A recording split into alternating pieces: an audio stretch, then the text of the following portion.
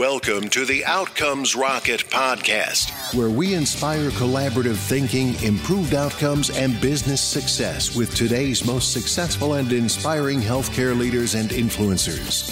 And now your host, Saul Marquez. Welcome back to the podcast. Today I have the privilege of hosting Fran Ayala Somayajula. She's the Global Healthcare Solutions HP head. For over 20 years, Fran has been an executive in healthcare, a strategist, and technologist. She's been dedicated to serving the interests of populations around the world in an effort to improve the quality of healthcare, provision access to healthcare, and increase health literacy and patient engagement. Currently, she's the Global Healthcare Population Health Information Technology and Innovation Lead for HP, as mentioned previously. There, she directs the organization in the development of strategies and innovations designed to advance and deliver improved clinical outcomes and better population health. Prior to HP, Fran worked for major healthcare institutions, including the WHO, CDC, BMS, and UHG. Fran holds degrees in epidemiology, public health, information technology, and a certification in project and clinical trial management. She's actively involved in the community of community-minded initiatives such as rare disease patient advocacy and the application of tech services for the promotion of aging with independence and community connectedness. In 2015, Fran was a contributing writer on the fact sheet submitted to the White House Conference on Aging, and in 2017, co-author of the Leading Age White Paper on social connectedness and engagement technology for long-term and post-acute care. As you've heard and will hear throughout our discussion, she's very engaged and with the hope of awakening the thoughts and actions in population health and health technology. So with that, Fran, I just want to give you a warm welcome to the podcast. Thanks for being with us. Thanks for having me, Saul. Absolutely. Now, Fran, what got you into healthcare? Well, I've always been in healthcare. I guess that's just been my career from the beginning. But I think that if there were a moment at which I contemplated healthcare as an industry to pursue, it was really focused on, my interest in being involved in initiatives that were significantly meaningful and had significantly meaningful impact. And I think that certainly health as a major indicator of the quality of life is sort of fundamental and makes for an area where significant impacts can be made. Yeah, I totally agree with you there, Fran. And so as you think about, you've covered a lot of ground, you've worn a lot of different hats in the industry, from public policy to technology. So what would you say is a hot topic that needs to be on health leaders' agenda, and how are you and your organization addressing that? Unfortunately, it's the ones that are kind of persistent in the industry of healthcare, and that really is around things like reducing the number of unnecessary deaths, really focusing in on addressing medical errors and hospital-acquired infections, and not only misdiagnosis, but missed diagnoses, right? Yeah. Those are the challenge areas. Those remain amongst the hot topics. I mean, we can say, we need to drive down costs, but we have to also recognize that certainly that all of these issues are contributing to the ever-rising cost of healthcare. Yeah, there's definitely, those are big core issues that are happening. So I'd love to hear maybe some of the work that you've done at HP to help address some of those that are improving outcomes and improving results, or maybe some in another area of your career. Yeah, sure. So I think, across the board, well, I have worked in all different segments, right? I've worked for international non-governmental organizations. I've worked for federal as well as state government.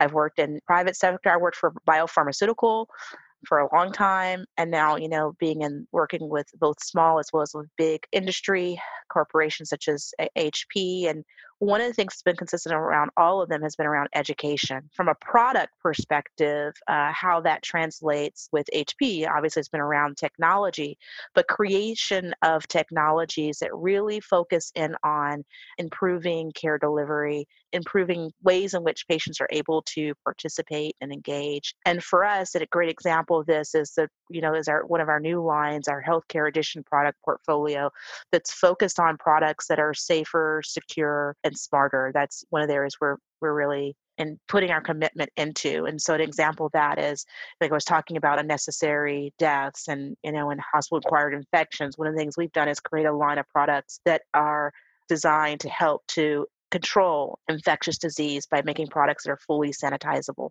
as an example. But even in the creation of these products, the thing that is consistent with this product or any product or service offering that I've ever been engaged in or programs that I've had to implement, it's really been around the education, increasing the amount of awareness around the challenges and some of the areas of vulnerability that if we could address could help us to minimize some of the burdens that are persistent in care.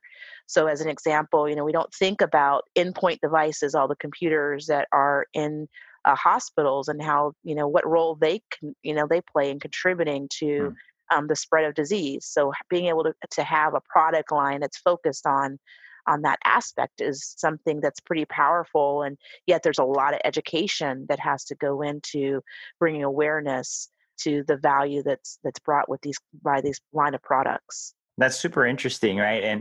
And something that you don't typically think about, your computer, but in fact, anything that a human touches and works with could be part of the chain that leads to a healthcare acquired infection, as you mentioned. So I think it's a really, really, really good insight that you're sharing here.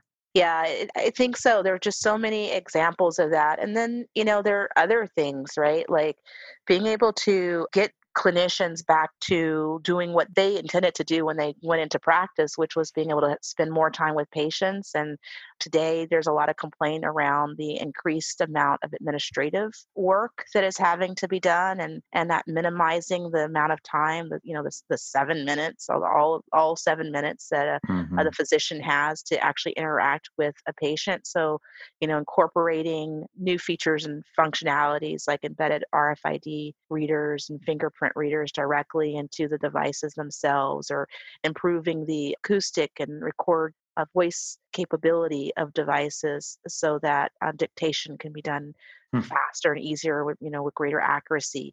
They seem very subtle, but they have, they can have really big impacts on performance, and that's, those things matter. So that's what we've kind of been about these days. Yeah, they certainly matter in a big way. And Fran, if you had to point to maybe one particular thing that you guys have done that's made a difference, what would that be? I know you guys have done a lot, but if you had to choose one. Yeah, I would say, well, one great example would be the Wonder program. The Wonder program is focused on maternal mortality prevention. That's kind of been one of the highlights, in fact, in my career, because we won an award, the Green Electronic Council Catalyst Award. Oh, congratulations. Thank you. Yeah, that was a big deal. And one of the reasons why it was a big deal is because it was focused on catalyzing impact at scale.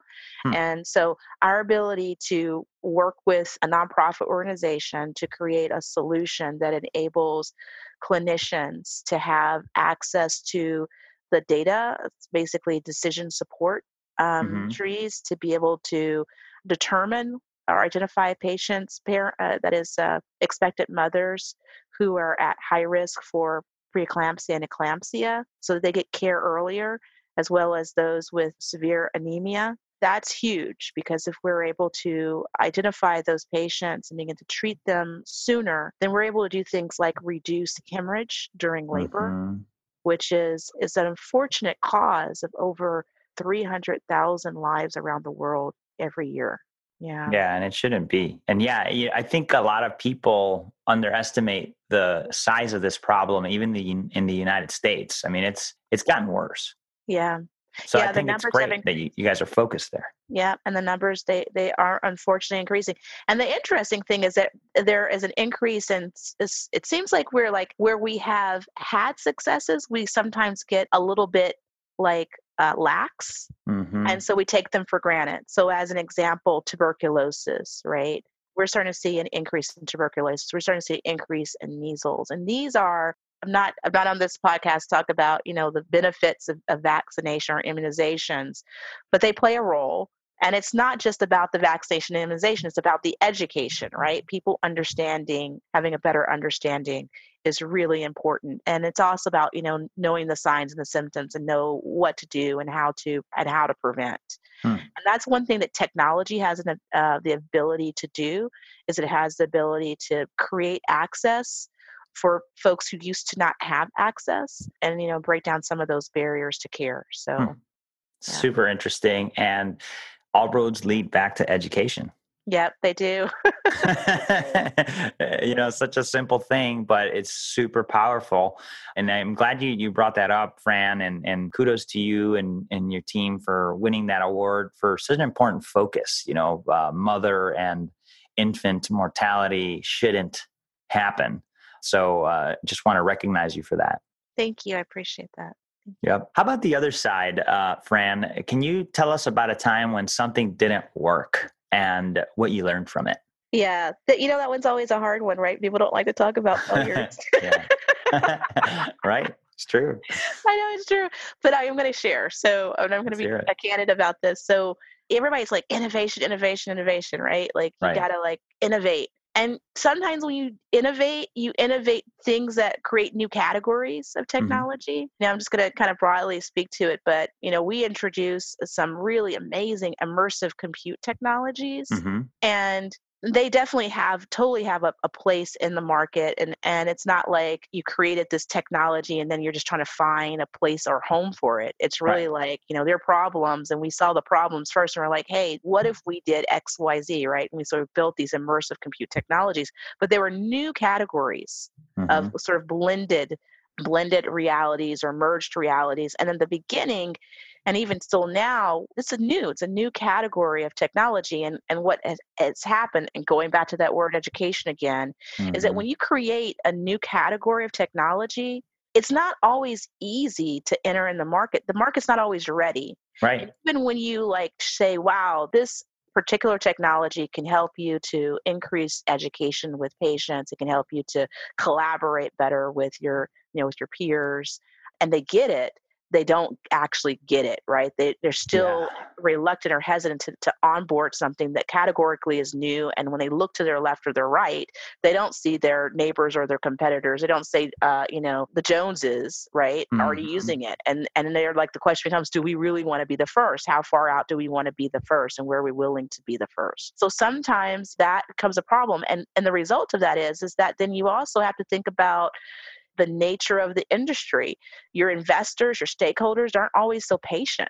Educating a market on new technology takes time. And when there's an impatience, then the result is you might come out with the greatest thing since sliced bread, but people just aren't about it, and they don't have the tolerance because they're not seeing the return as quickly as they'd like to see it. In our world, in the world of technology, that time can be like 12 to 18 months. I mean, it can be short-lived. By the time you got the product out, it has to already be selling itself, or the life cycle on it, the lifespan is short. Yeah. Right? And so I've hit up against that in immersive compute, and that was a really, really harsh lesson that I had to learn. Yeah, it's a great call out, Fran. And I think for a while, voice is a great example, right? Like when it came out, right? Like voice technology. Yes. There's so many solutions that could have worked, but the timing wasn't right. Today, the timing's right. Yes. Yep. Right. Yeah. And one of my favorite quotes is, "There's nothing more powerful than an idea whose time has come." Yeah, exactly. That is so true. And in fact, there are quite a few books that talk about what creates for, success, right? Or, mm-hmm. the next big thing. And the number one on the list it's just timing. It's like, you just have to have the right timing. Yeah. I'm glad you brought it up, because a lot of people listening to this have solutions, and a lot of people listening to this care and want to make a difference. But the reality is you got to make a difference at the right time, especially when it comes to technology. Yeah. So, but what comes with that is this challenge about then how do you figure out for how long do you persist? Because mm-hmm. that other element of being a leader and being ahead is, that persistence, right? That diligence. Right. And for how long do you go after it at all costs, right? What do you do? And especially if you're a startup, an entrepreneur, how do you gauge that? It's almost like, is there a way to sort of put something on ice long enough to like let it it's not like let it die, but just like kind of let it be preserved, long enough to shape the market in other ways, influence the market in other ways. And then you have the opportunity to reintroduce your technology, reintroduce your solution. That's almost kind of what you sort of need to do, but it's not easy. That's the art, that's the art of business, and it's like a common, you're bringing up a great discussion here, Fran. And, the art is figuring out the timing. The science is the cash flow, solving the need, right? Because without the cash flow, your car is not going to go anywhere. Yeah. It's kind of like, I don't know if you remember that documentary, Who Killed the Electric Car? Oh no, I haven't. There's a documentary. It's a little dated. It's called Who Killed the Electric Car? And then of course, these documentaries sometimes are really heavily slanted, but it talks about the industry and how all of the stakeholders, right, the ecosystem, and those everybody has their own mission. Right. And so they're all kind of combating. And obviously, an electric car isn't, those who are producers of oil are not, as equally fond necessarily of the electric car. Right. So at least we forget the timing has come. Sort of it's now in full full fad, right? It's trendy.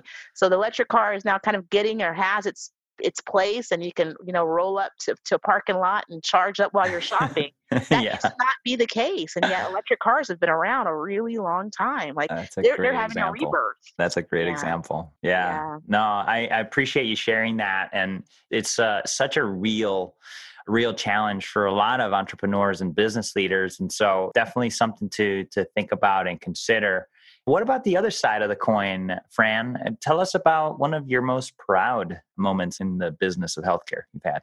Yeah. So when I think about that, I guess there's sort of two. Well, first I shared about the award that we won with Wonder. I think there's a lot of work to still be done there, but that definitely was, one of the most recent highlights. The other thing has been really around education programs that I'm participating in regards to aging and technology. Every day in the U.S., over 10,000 people turn the age of 65. And globally, by 2030, there'll be more people over the age of 65 than under the age of 18.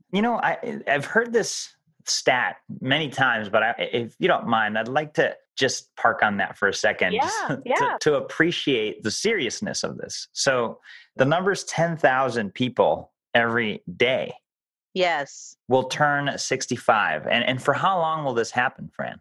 We're looking at it for approximately the next 10 plus years. That's insane. 10 to 15 years. Because remember, you've got the baby boomers. And we're not just talking United States. We're talking globally, right? This is already hitting like Japan and China, all over the world. I mean, so Fran, you don't think about it, but let me give you just really quickly, a really quick example. Okay. Yeah. Like you go to the airport. Okay. So I travel all the time. All right. And there are probably a lot of listeners to your podcast who are like myself. They're in an airplane right now. They're in an airplane. Exactly. And it used to be you go to the airport and it's just a bunch of guys in suits, right? And gals in suits. Okay. And of course, if you go on the weekends, then that's when you see the families, right? But what you're starting to see more and more is, have you ever noticed that the pre-board lines are getting longer? Yeah. The pre-board lines are getting longer. This. Yeah. So you don't think about it, but the pre-board lines are getting longer. And you just have to, it's there. That's just a really quick example from from a business perspective, seeing it. And there's a lot of good in it, right? We're an aging population means that people are living longer, and they have more experience to share and contribute. And it's really a great opportunity to begin to seize that. But the important thing is that we make sure that we do create an environment, a world that's inclusive, that really enables participation. And that's also the case when it comes to technology. And so one of the areas that we're focused on, I love our mission statement of HP right now. And, what is it? It's improving the lives of all people everywhere. And when I think about that, that's powerful, right? It is. It is. That's just something that I can really get behind, and then it comes out in the message that I'm giving a lot lately around designing for all in healthcare, the opportunity to leverage technology to reach adult older adult populations, we have this tendency to think that older adults, or AKA seniors, are not interested in technology, which is so far from the truth. I think we have to consider consumer choice and the types of solutions that we present. And that means we have to be willing to introduce multiple different form factors. One size doesn't always fit all when it comes to technology. So, really focusing on not just smartphones are great and tablets are great, but all-in-one PCs are super popular amongst older adults. We did a study where we had non-branded devices that were placed in front of a group that was average age about 73 years of age. And it was an 8-inch, 10-inch, 12-inch device. The choice was a 12-inch device. They want to be able to see and hear. And then the perception of something being larger is a little bit more stable, right? More stable, more secure.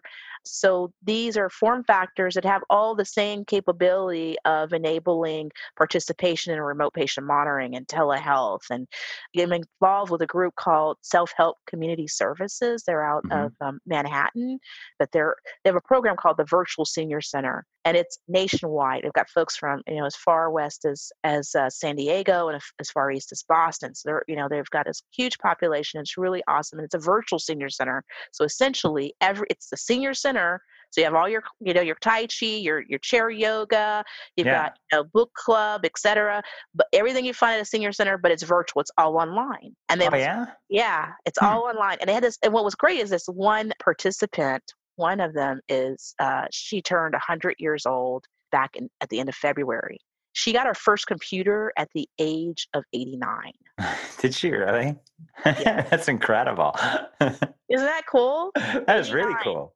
And you know what she says today? She says that her computer is her lifeline. Wow. And the things that she points to are like, I'm able to get online and see people who are like me. Because you think about it, when you're 100, while the number is increasing, there still aren't a lot of people around. Right? So when she's online, she's able to see people in her age. She actually used the language Google. That when she Googles, she's able to, find people who are her own age. She can relate. Isn't that amazing? It's so amazing. And it creates a new space for innovation and opportunity, right? This is a major market, and there have been studies showing that they have, I'm cautious about calling it disposable income, but they have, disposable income. And so, of course, they're going to be prudent about the way that they spend it. But if you've got the right product and service, there's a market. It's a huge market. Super interesting. Love your insights, Fran. Thank you. And I'm excited about it. So when you say, what are some of the things we're doing now, this is one of the areas where I'm really excited about what we can do. Yeah. Very cool. Very cool. Well, there's no doubt you're a thinker in the space, and definitely stretching our thinking here as listeners of your message. So what's an exciting project? What are you most excited about today? Yeah, I think that would be, of course, one, the work that we're doing in regards to aging and technology. But the other would also be around within population health. We have what's called FIT Solutions, HP FIT Solutions, PHIT. So it's population health information technology. And okay. Cool. I like that. I like it. You get it?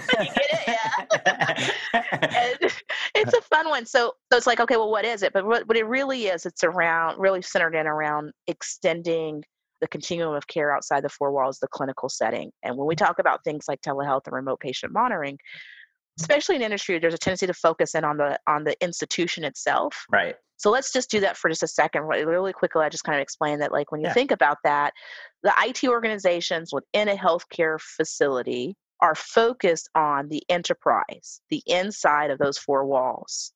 Their primary focus is on making sure that the clinician and the administrators are able to deliver care within those facilities.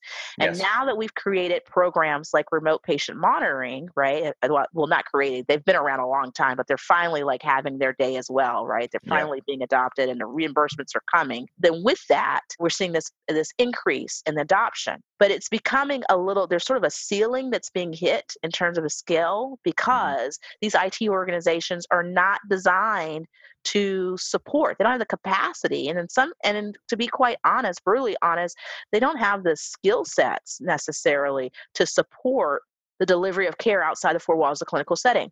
So imagine a patient who's being asked to participate in a program, And, like maybe they're a post-heart attack patient, right? Post-MI patient being sent home, and you want to be able to, the clinician, the cardiologist wants to be able to monitor this patient in their home. Well, the way that we would do this with a remote patient monitoring program is to give them a kit, and that kit would have everything they need, like a blood pressure cuff, a weight scale, maybe even a Bluetooth-enabled pill box to make sure they're taking their medication, because that's one of the big problems is people not taking medication. Adherence, yep. Right? The adherence challenge. So when we ask for that to be done, well, we've got small scale programs right now for the most part that are running. And the ability for the majority of organizations to go beyond the 150 or the 1,500 patients to be able to touch the lives of 1.5, right, which is kind of average number of heart disease patients coming in and out of a hospital facility, is something that an IT organization with enterprise is not prepared to be able to do. So what we're focused on is we have a model that's really designed around that to become like a single source provider of multi-OS. Like not only does HP have Windows and Android and Chrome devices, we also have what's called HP Dash for Apple, which is an agreement we have with Apple, which enables customers to be able to source Apple devices through HP with HP services wrapped around it that enable us to be able to manage across all operating systems. And we're able to do the kitting and the disposal and in addition to the deployment and the configuring of those devices, which really takes a lot of burden off of the IT organizations, and it makes for better confidence from the clinical teams who are wanting to participate in these programs, because there are a lot of them out there who want to do it, but they're needing something that's a bit more turnkey. And they need it really, quite frankly, from global providers, right, like ourselves, who have that universal presence and enable us to be able to provide things like technical support. From our perspective, it's kind of like we are really at the point where we're creating an offering that's as easy as when you purchase a printer. Everybody knows HP for its printers. And when you think about the first time you get a printer, you take it home, you open it, it's so simple to plug in, and very simple, right? And, it's plug and play. We've basically are trying to help organizations to have that same experience with remote patient monitoring. And it's not just for the clinicians, but for the patients. For the patients, yeah. Yeah. Because they're the ones. It's easy for the patients. They're the ones using it, right? Yep. Fascinating. That is exciting. And I love the parallel, right? As you said it, I looked left at my HP printer and I'm like, that was easy to unpack. That was easy. It should be that easy for when, your loved one is needing to better manage their care, and they're given, a kit to take home, and creating that confidence. That's what we want to be able to do. So we've been testing it out. We try to go with some of the most challenging areas to make that happen. That's why the Wonder program was so awesome, because when we first started, we started in parts of India in off-road terrain where you couldn't even put an off-road vehicle on in those areas. You have to go by foot. We started there. We wanted to go to the most challenging areas. We started with older adult populations. If Sarah Francis, who's a 99-year-old Cleveland resident, is able to do it, and she did. She received a kit. She has congestive heart failure and received a kit in the mail and was able to just push a button, turn it on, and step on a scale. We want that for everybody. We want it to be that simple. That's powerful. Very powerful. Thanks for sharing that. Yeah. So, Fran, getting close to the end here, we've got the lightning round followed by a book you recommend to the listeners, and then we'll wrap up. You ready for that? Yeah, I'm ready. Let's do it. All right. What's the best way to improve healthcare outcomes? Yeah, I think the best way to improve healthcare outcomes is to really be clear about the outcomes that you're trying to create. I think, but prior to the podcast, I sort of explained, you have to contemplate when we say healthcare outcomes, are we talking about the industry and outcomes for the industry? Or are we talking about health outcomes for patients? I think we need to be really sincere about whose needs we're trying to service. If it's the needs of the patients and their personal caregivers, then that sort of changes the dialogue and the way that we think. I think it's important that we get pretty, genuine about what kind of outcomes we're trying to achieve. Otherwise, I think that what we will see is this continuous draw out of our ability to achieve outcomes at achieve the rates of success that we'd like to have, because our interests are in the wrong place. What would you say is the biggest mistake or pitfall to avoid?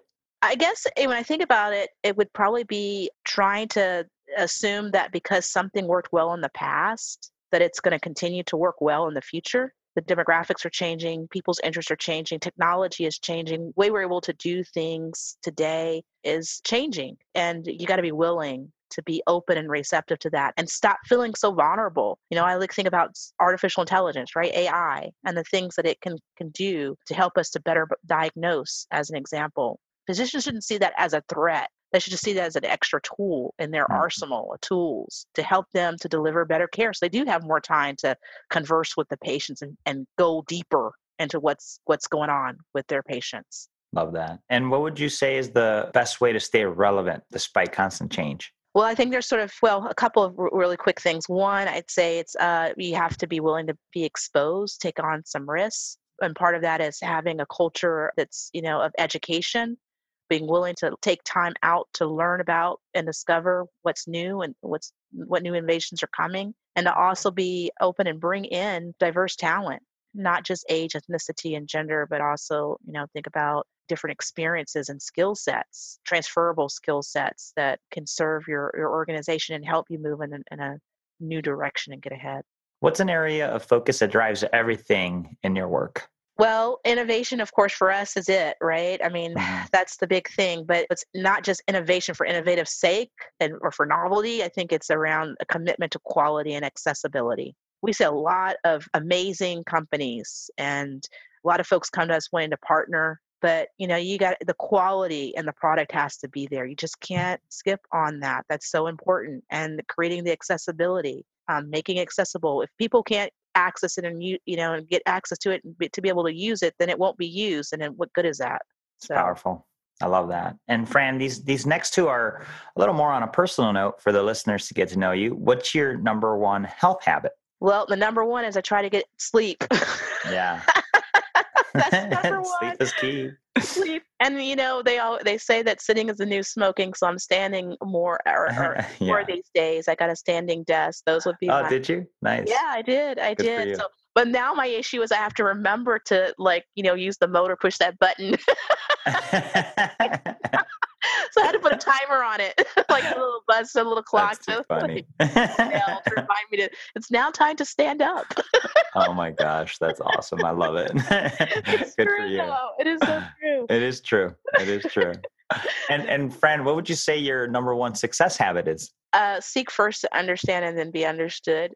I really try to spend a lot of time understanding what's going on. And that's not always easy. Sometimes I'm one of those people who I'll fold my arm and then put my finger up to my lip or up to my chin, right? Like the chin and lip kind of thing. You know what I mean? Mm-hmm. Yeah, I do. Sure that's really a reminder to be quiet to myself so that my lips don't move, so that I'm able to listen. Because it's hard to listen if you're talking. I love that. Yeah. So. That's a good one. That's a good one. Yeah. 2 ears, one mouth, right? That's right. I love it. Fran, what book would you recommend to the listeners? I struggle with this one a little bit when people ask that kind of question. The first one on a business note, I always say Shackleton's Way, leadership lessons. Because in Shackleton's Way, he talks about, his explorations, and you hear that story. And there's a lot in not just leadership, followership as well, and being able to overcome hurdles. So I think that would be one big one. Great recommendation. So folks, for the show notes, as well as links to the books recommended, an entire transcript of our discussion, go to outcomesrocket.health. And in the search bar, type in Fran, F-R-A-N. You're going to find it there and just be able to interact with the content that we put on the website. Fran, this has been tremendous. Really appreciate the insights. Leave us with a closing thought and then the best place where the listeners could continue the conversation. Sure. Gosh, closing thoughts. I would say be brave, be bold, just be you and be willing to step into the unknown. Go beyond the surface talk. There's just so much noise out there. Go drive a little deeper. Really focus on understanding your customers, your partners, your competitors. And not only that, but also being willing to be vulnerable and understand yourself. There's Johari's window. I don't know if you ever heard of Johari. Yeah, I have. Yeah, right. That's powerful. What you know about what you don't know about yourself, what others don't know about you, and it's very powerful. So I think go a little deeper. That's what I leave you with. Love that. And you know what? And I love your call to action that not just with your customers and patients, but also with yourself. Yeah. That's awesome. And then if folks want to continue the conversation with you, Fran, where would they do it? Oh, they can do it on LinkedIn. I'm on LinkedIn, and I think it's FA Walls is the little tag there. So yeah, we'll put it in the show notes. That would be folks, awesome. Yep. If you want to connect with Fran, go to outcomesrocket.health and the search bar, type in Fran. We'll leave a link there for you to connect with her on LinkedIn. Fran, a blast. Thank you so much for your thoughts. So much fun. It's been amazing. I really appreciate the time. I've really enjoyed it. Thank you so much. Thanks for listening to the Outcomes Rocket podcast. Be sure to visit us on the web at www.outcomesrocket.com for the show notes, resources, inspiration, and so much more.